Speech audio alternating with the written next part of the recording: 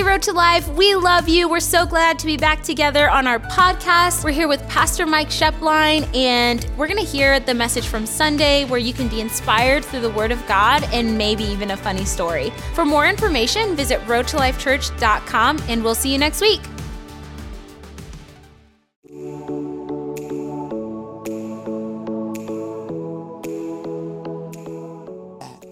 Hey, we have been in a series, and the title of it is Favor. Everybody say favor.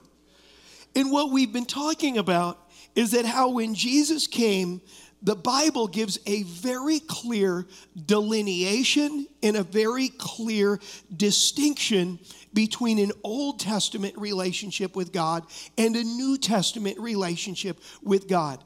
And that what Jesus did in the type of relationship that is now available to us in the New Testament, very, very distinct. In a foundation scripture that we have been reading, and I'm just going to say it again because I think it's so profound, but it's in John chapter 1, verse 16 and 17. It says, "For out of his fullness, the superabundance of his grace and truth, we have all," that's everybody, "received grace upon grace," this is the Amplified, "spiritual blessing upon spiritual blessing, favor upon favor, gift heaped upon gift." Does that sound like Christmas? How many of you know what I'm saying? It is just like, but then look at what it says in verse 17.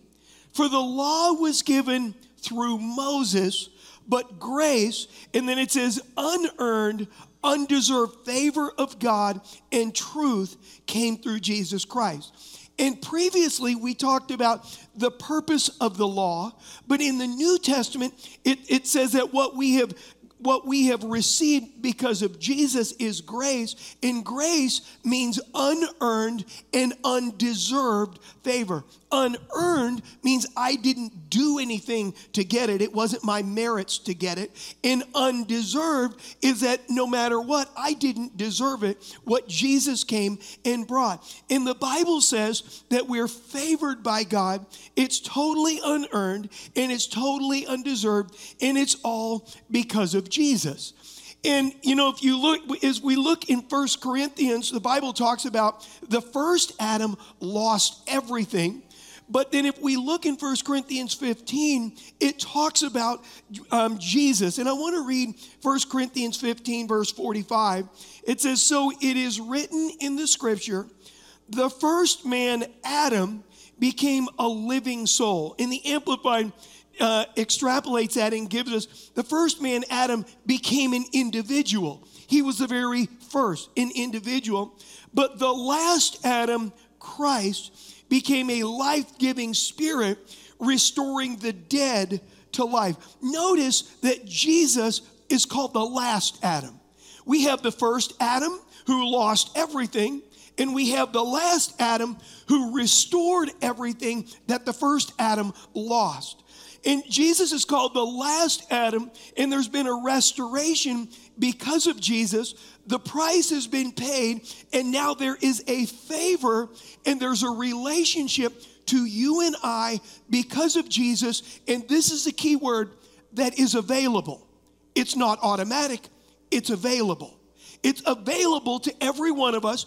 We don't earn it. It's not our merits, but it is something that God says is available to you, but you need to come after me if you want it in your life. And I want to just take a little segue, and I want to introduce to you a couple of brothers on the screen. Do you guys have their picture up there?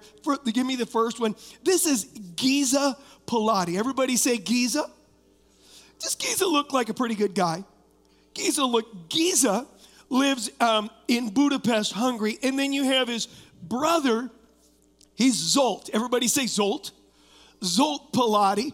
And Zsolt is 43 years old at the time that this story takes place. But these two brothers lived just outside of Budapest, Hungary. They were so poor that they lived in a cave on the outskirts. And as you drill into their story, what you find out about them at a very young age, as in below the age of 10, their father just left the mother and just left them. And then shortly after that, the father abandoned them. And then shortly after that, their mother abandoned them at a young age. And so what they did is, go ahead, give me their pictures up there again, is what they did is they moved into a cave that is at a young age that is right outside. And the way that they learned to survive was gathering scrap metal and gathering cans and gathering things that they could find on the streets and in dumpsters that were basically enough food so that they could get food for themselves. And that was the way they had functioned for decades. And now they're in their 40s. Imagine how shocked they were when they found out that they were in line to receive, now get your brain with me on this, a $6.6 billion inheritance from a grandmother that had passed away in Germany. And the only way that they found them was charity workers, because they didn't have an address. They lived in a cave.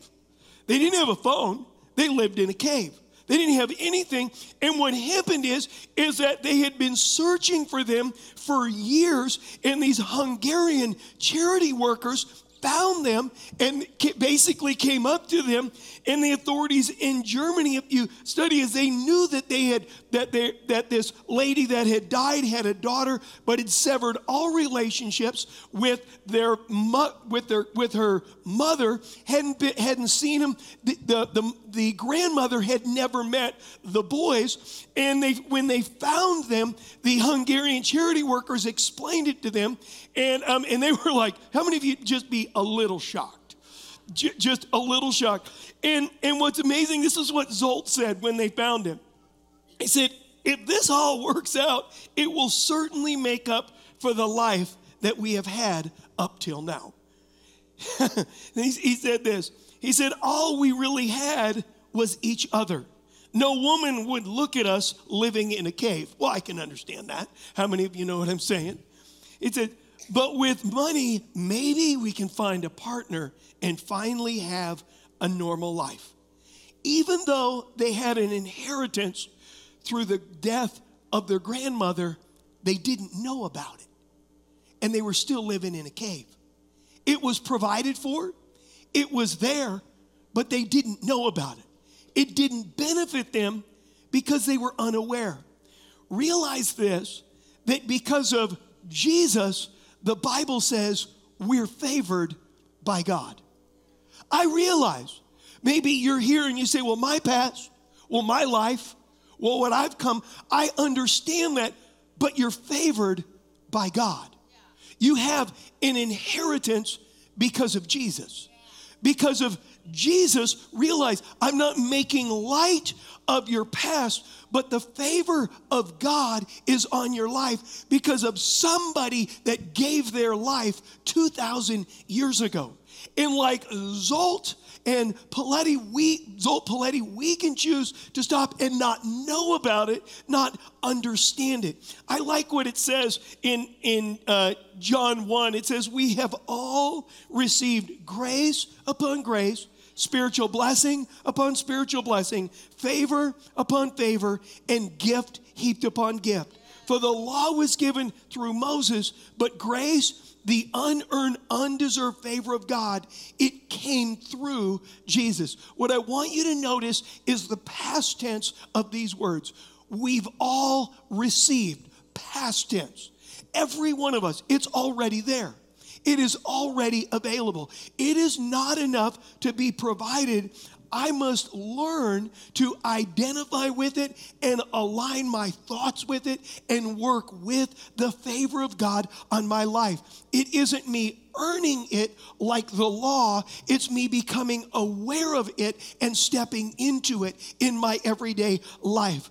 Last week, we tried something new. How many of you went to the church picnic? Anybody go to the church picnic? Did you enjoy it?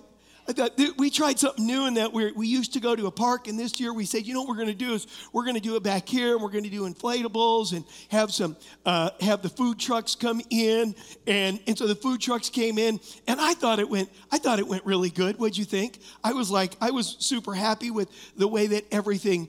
Lots of good things happen. A lot of people building community, relationships with other people, eating together, meeting some new people. I hope you met some new people when you were there. It was fun. But one of the huge things that we do, and this is going to tie in to today, is we do baptisms at these particular picnics. And so we had a pool. That was the first time we used to do in the river, but we had a pool that was about that deep.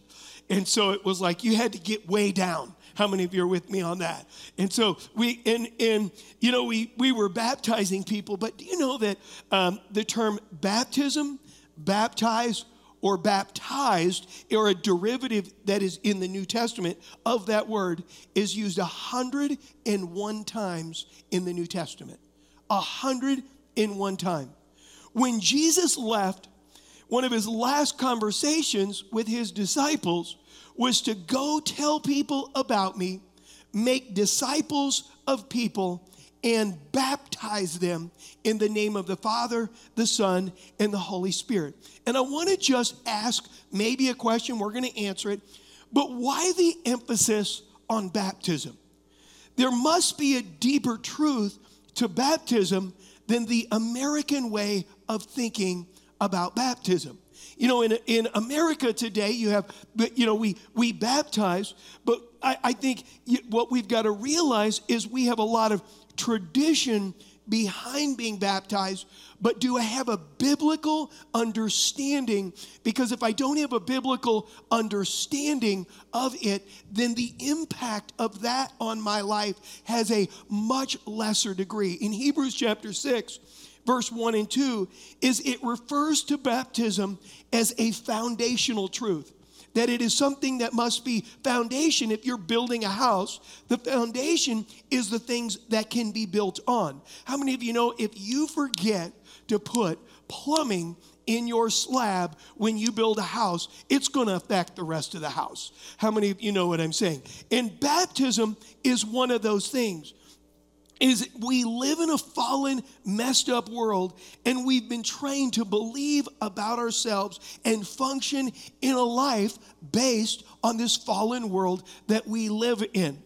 But last week, what we found out is that in Romans chapter 12, verse 1 and 2, that God calls us to change the way that we think in order to experience his favor over our life. In other words, my thinking directly either connects me to the favor of God or limits the favor of God in and over my life. And we must align and flow in agreement with him to experience what he's planned for my life. Sometimes believers have this mentality, well, that's God's will for my life, and so that's just going to happen. No, you must agree with his will for that to happen and flow with his will for that to happen. The Bible tells us that God is not willing that any perish, but everybody would come to a knowledge of Jesus. Now, we could ask this question, is everybody coming to a knowledge of Jesus? No, they're not. It's their will that must engage to experience the will of God for their life. And so we must align and flow in agreement with him to experience all that he has planned for our life. Our expectations, our actions, our views, every area of our life, from our reasoning to our thinking, must come in and agree with him. And that is the area, I believe, that bridges us into what God has for each and every one of our lives. But just when we go back to, when we talk about baptism, in the book of Acts alone, which is the book right after Jesus died, rose, and went to heaven, it's been said that it is the history book of the New Testament church. It's the first century church. The word baptize is used in that book 21 times alone, just in the book of Acts. We practice it, but based on our culture today, and the culture changed from then till now, I believe the meaning and the depth of baptism in the New Testament, we don't grasp it because of our understanding in the way that we've been raised. The symbolism in the understanding of what happens when I'm baptized and the shift in my thinking is huge when I understand what baptism in the Bible is all about. In the New Testament, when somebody was baptized, there was a certain mindset that everybody, and we can see it, that everybody had, and it was an understanding, and it was a distinction about those who had been baptized. In the Bible, baptism was an outward sign of something that had happened in the heart. Something changed on the inside, and so it was an outside change or identity thing. In baptism, it was represented whenever somebody was baptized in the Bible, it was huge. And the reason that it was huge is because to the outside world, it was literally like a stamp of saying, I've turned over a new leaf. But when you look, and I mean, just a great example of this, John the Baptist, when he was baptizing people, the Bible says that the whole countryside would come out to be baptized by John. And what it represented to them is basically your life has changed, you've turned over a new leaf, and you have a fresh start. But in Luke chapter 3, verse 8, when John was preaching, he began to realize that some people were coming to be baptized because of the outside stigma that it represented, and they didn't have a heart change. And so he stood up at the group, and the reason is because if you were baptized by John, people would look at you and say, your life is changed. You've been totally changed. And John realized it. And so it wasn't just an outward thing, but it was an inside thing. And so in Luke chapter 3, they all showed up and John's baptizing, and he recognizes this group that's being baptized. And he's like, their heart didn't change. And he calls them a bunch of snakes. He calls them a bunch of snakes. And he basically said this. He said, I want you to show outside corresponding action or fruit for what has taken place in your heart on the inside. Then after Jesus was raised from the dead, it became not just repentance, but if you look, and I want to read something in Colossians 2, verse 11 and 12, it says this, Paul said this, he said, when you came to Christ, you were circumcised, but not by a physical procedure. Christ performed a spiritual circumcision, the cutting away of your sinful nature. Now he says how he did this. Look at it, verse 12. For you were buried with Christ when you were baptized, and with him you were raised to a new life because you trusted in the mighty power of God who raised Christ from the dead. Notice, it's an identity thing. It's a burial thing. That when we get baptized, when we go beneath the water, it is a type of burial of the old person. Just like Jesus went into the tomb and went into the grave, it's a burial. Baptism should be a landmark identity thing to us. It was in the New Testament. In Romans 6, verse 3, it says this, or have you forgotten that when you were joined with Christ Jesus in baptism, we joined him in his death.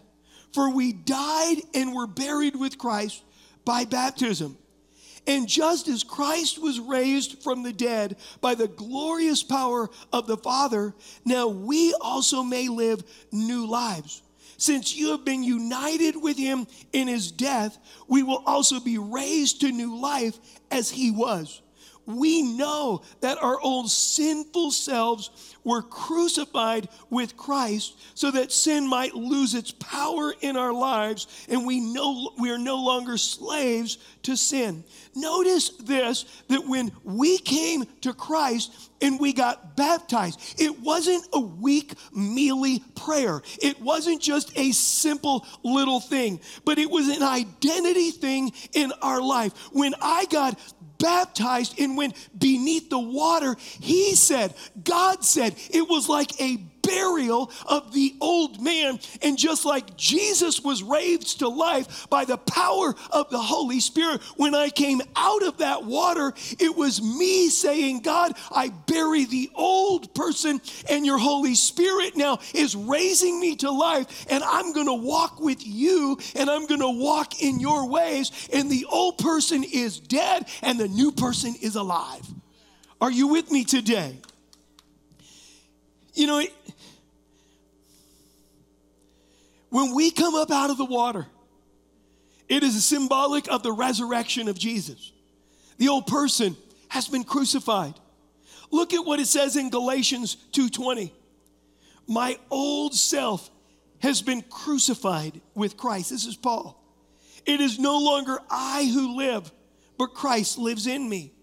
So I live in this earthly body by trusting in the Son of God who loved me and gave himself for me. He said, I'm not the same person. Look at what he says in Galatians 3:27 and 8. And all who have been united with Christ in baptism have put on Christ, like putting on new clothes. There is no longer Jew nor Gentile. That's religious. A Jew was somebody who had a covenant. A Gentile had no covenant with God. There's no distinction. Slave or free. That's social. Male or female. For you all are one in Christ Jesus. 2 Corinthians 5:17 says this. This means that anyone who belongs to Christ has become a new person. The old life is gone and the new life has begun. We're a new creation. The revelation that I was buried with Christ brings incredible victory over our lives. And I want to explain it for just a moment. If I've been buried with Christ, and I'm just going to give you a great example. If the old Mike struggled with temptations in a particular area, like I'll just throw a random thing out there. But let's just say the old Mike couldn't eat one Kilwin's apple. He had to eat 5. How many of you are with me on that? So when I got around Kilwin apples, I didn't just buy 1, I bought 5. The old person struggled with that. Now that I've been buried with Christ, I recognize myself as dead, and I'm raised to walk a new life. When temptation comes into my life, I see myself as not the same old person, but I'm a new person that, guess what? If I'm dead people aren't tempted. Dead people don't give in to temptation. If I were up here, now I'm not going anywhere, but if I passed away and I fell down up here on the stage and you came up with 5 Kilwin apples on the stage and set them down and said, Pastor Mike, these are for you. I was thinking about you. If I'm dead, there is no temptation. You don't even think I'm going to get up and eat those because the old person is dead. God wants us to begin to see ourselves when it comes to temptation. Our inheritance doesn't come because of our giftedness. Our inheritance comes because of our awareness of the goodness of God and what He's done. And we begin to identify with Him in the new person, not the old person. We begin to identify with Him that, oh, this is just my old habit. If you are dead, you don't have any habits. I'm not saying you don't have temptations. I'm not saying you don't have struggles, but we got to begin to get in our thinking and in our head that when I am being tempted, that you know what? It's not me living, it's Christ. And when I got baptized, I was buried in that old man is dead, and dead people aren't tempted. Dead people don't give in to the old things that only people that are alive. And God, I'm buried in you, and now I've been raised to walk a new life. See, God wants us to begin right now, and I'm just going to give you an example. Let's just say you have a temptation here, and you just have a temptation to go negative, just negative. Nobody looking at anybody, just look straight ahead. Okay, you have a temptation. The next time the temptation comes, to just stop and say, wait a minute. Lord, my life is buried in you, and your Holy Spirit is now living in me, and he's changing me from the inside out. So I am no longer identifying with that same old thing. I'm identifying with the new thing that you say about me in your word. All of a sudden, our thinking begins to change. Notice what he said in Galatians. He said, or in 2 Corinthians 5. He said, the old life is gone. In Galatians 3:27 and 28, he said there's no distinction. And our problem, I think a lot of times, is we think that making Jesus the Lord of our life is just some very casual, superficial prayer. But in the Bible, when they did it, they would get baptized. And when they were baptized, it was symbolic of the old person being buried and going beneath the water. And as they come out of the water, they're raised to walk an entirely new life. But it isn't their effort. It's because of them identifying with what he did, what he's done, and who's living on the inside of them. It doesn't mean they don't have weaknesses. It doesn't mean they don't make mistakes, but they don't identify with the old. They identify with the new, with the decision, with the new creation, with the power of the Holy Spirit, with the identity that I am in Christ. And because of Jesus' death, burial, and resurrection, the second Adam came 2,000 years ago to restore to me everything that was lost in the first Adam. But what I've got to do is I've got to get my thinking to begin to align with his thinking, with what he says, to live in his freedom over my life. Are you with me today? You know, this is, I think in our lives sometimes, this is a mystery. It's a secret to overcoming temptation in our life. We say, well, I'm tempted. Okay, I understand you have a propensity, but you got a new person now. And the new person is not just you, but it's the power of the Holy Spirit living inside of you. Did you go all in when you gave Jesus your heart? Yes, I did. Guess what? God isn't rebuilding the old. He's got a whole new. He's got a whole new. And he wants you to begin to see yourself as buried in Christ. See, when we talk about, just like Jesus went into the grave and was resurrected by the power of the Holy Spirit.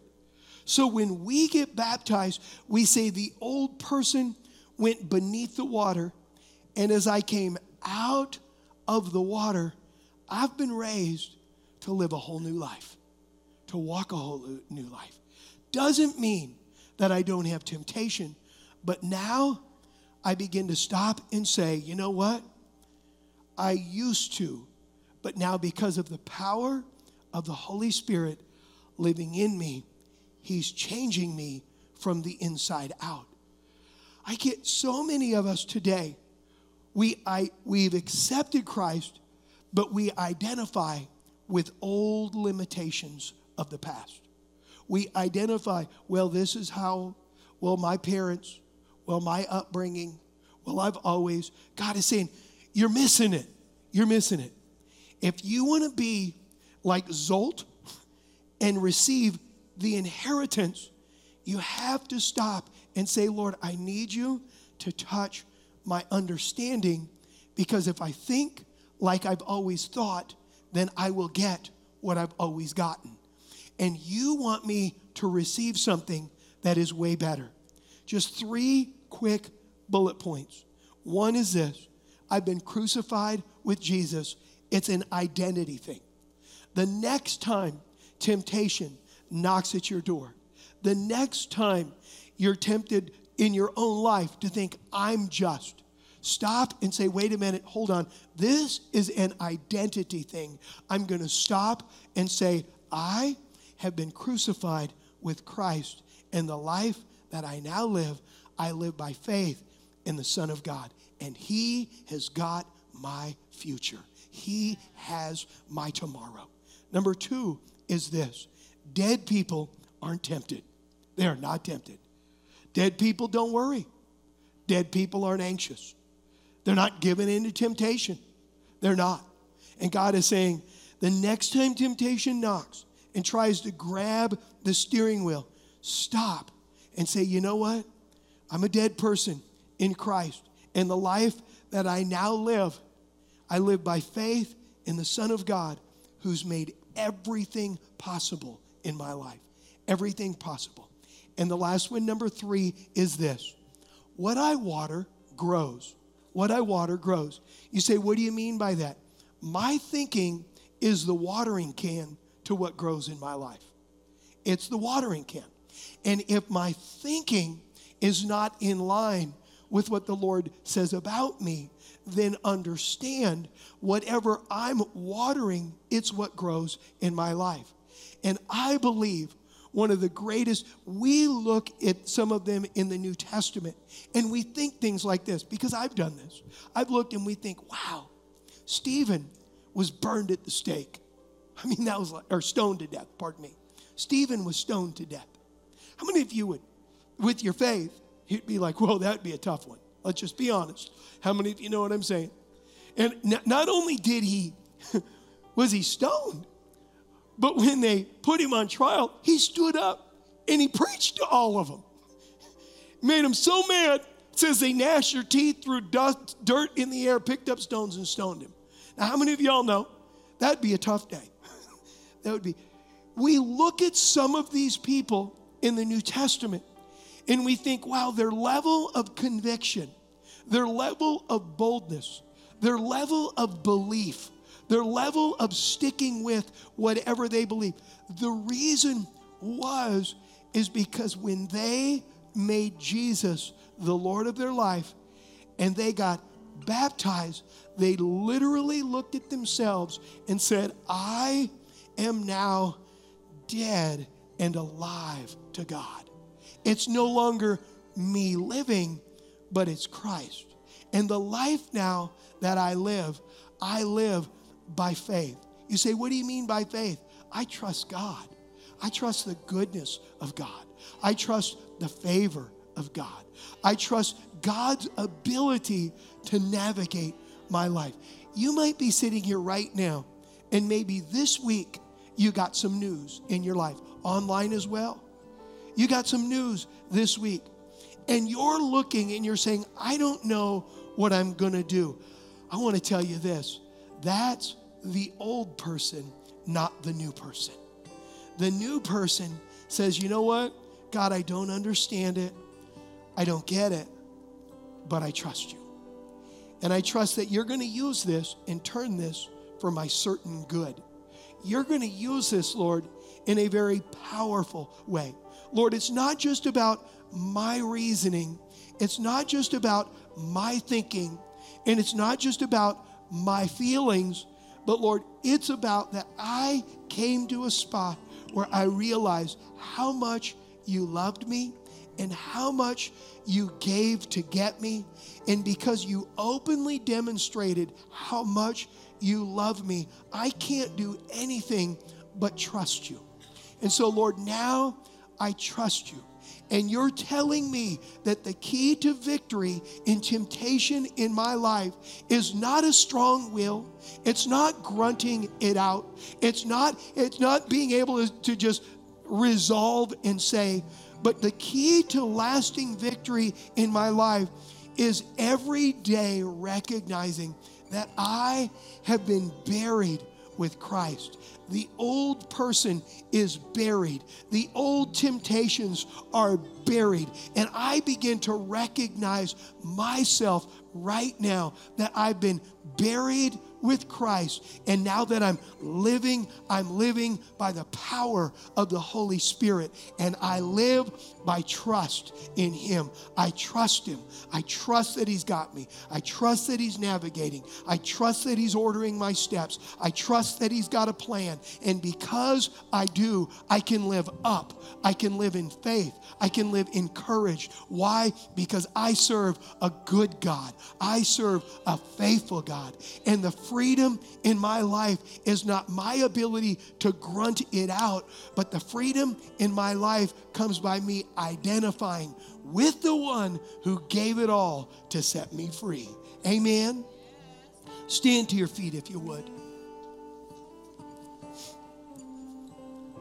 I wonder today, as I prayed and knew the Lord wanted me to go this way, you're here and maybe you've never been baptized. You say, I want to get baptized. Well, guess what? We did baptism last week. No, I'm kidding. We're going to be based on interest in things. We're talking about doing something, and you'll be hearing some stuff about it first to the middle of August, because we're going to be doing something a little bit different. But maybe you're here and you have never given your heart to Christ. Maybe you're here and you say, I never really fully understood it. I thought it was just about a religious thing. No, God wants a relationship with you. And just an inside track, His plan for your life is better than anything you could ever come up with on your own. It's better. But it all starts with saying, Lord, I give you my heart, I give you my life, and I go all in with you right now. You're here today and you say, that's me. And I know that I've not done that. I want you, if you would, to just take a moment, close your eyes, bow your head. Right now, the Holy Spirit is knocking at your life, simply knocking at the door. And what He wants to know is, number one, He's not begging to come in. But what He's asking you is, are you open to say, Lord, I'm done with doing life my way. I give you my heart, I give you my life, and I go all in with you. That's you today. I want to pray with you right where you're at. If that's you, on the count of 3, I want you to just simply lift your hand. 1, 2, 3. Lift your hand to the Lord. Thank you. Yes. Thank you. I want to pray. Let's all pray this together. Say this with me. Jesus, I give you my heart. I give you my life, and I'm asking you, forgive me of my sins. Come into my life. Thank you, God. Fill me with your Holy Spirit. In Jesus' name, amen.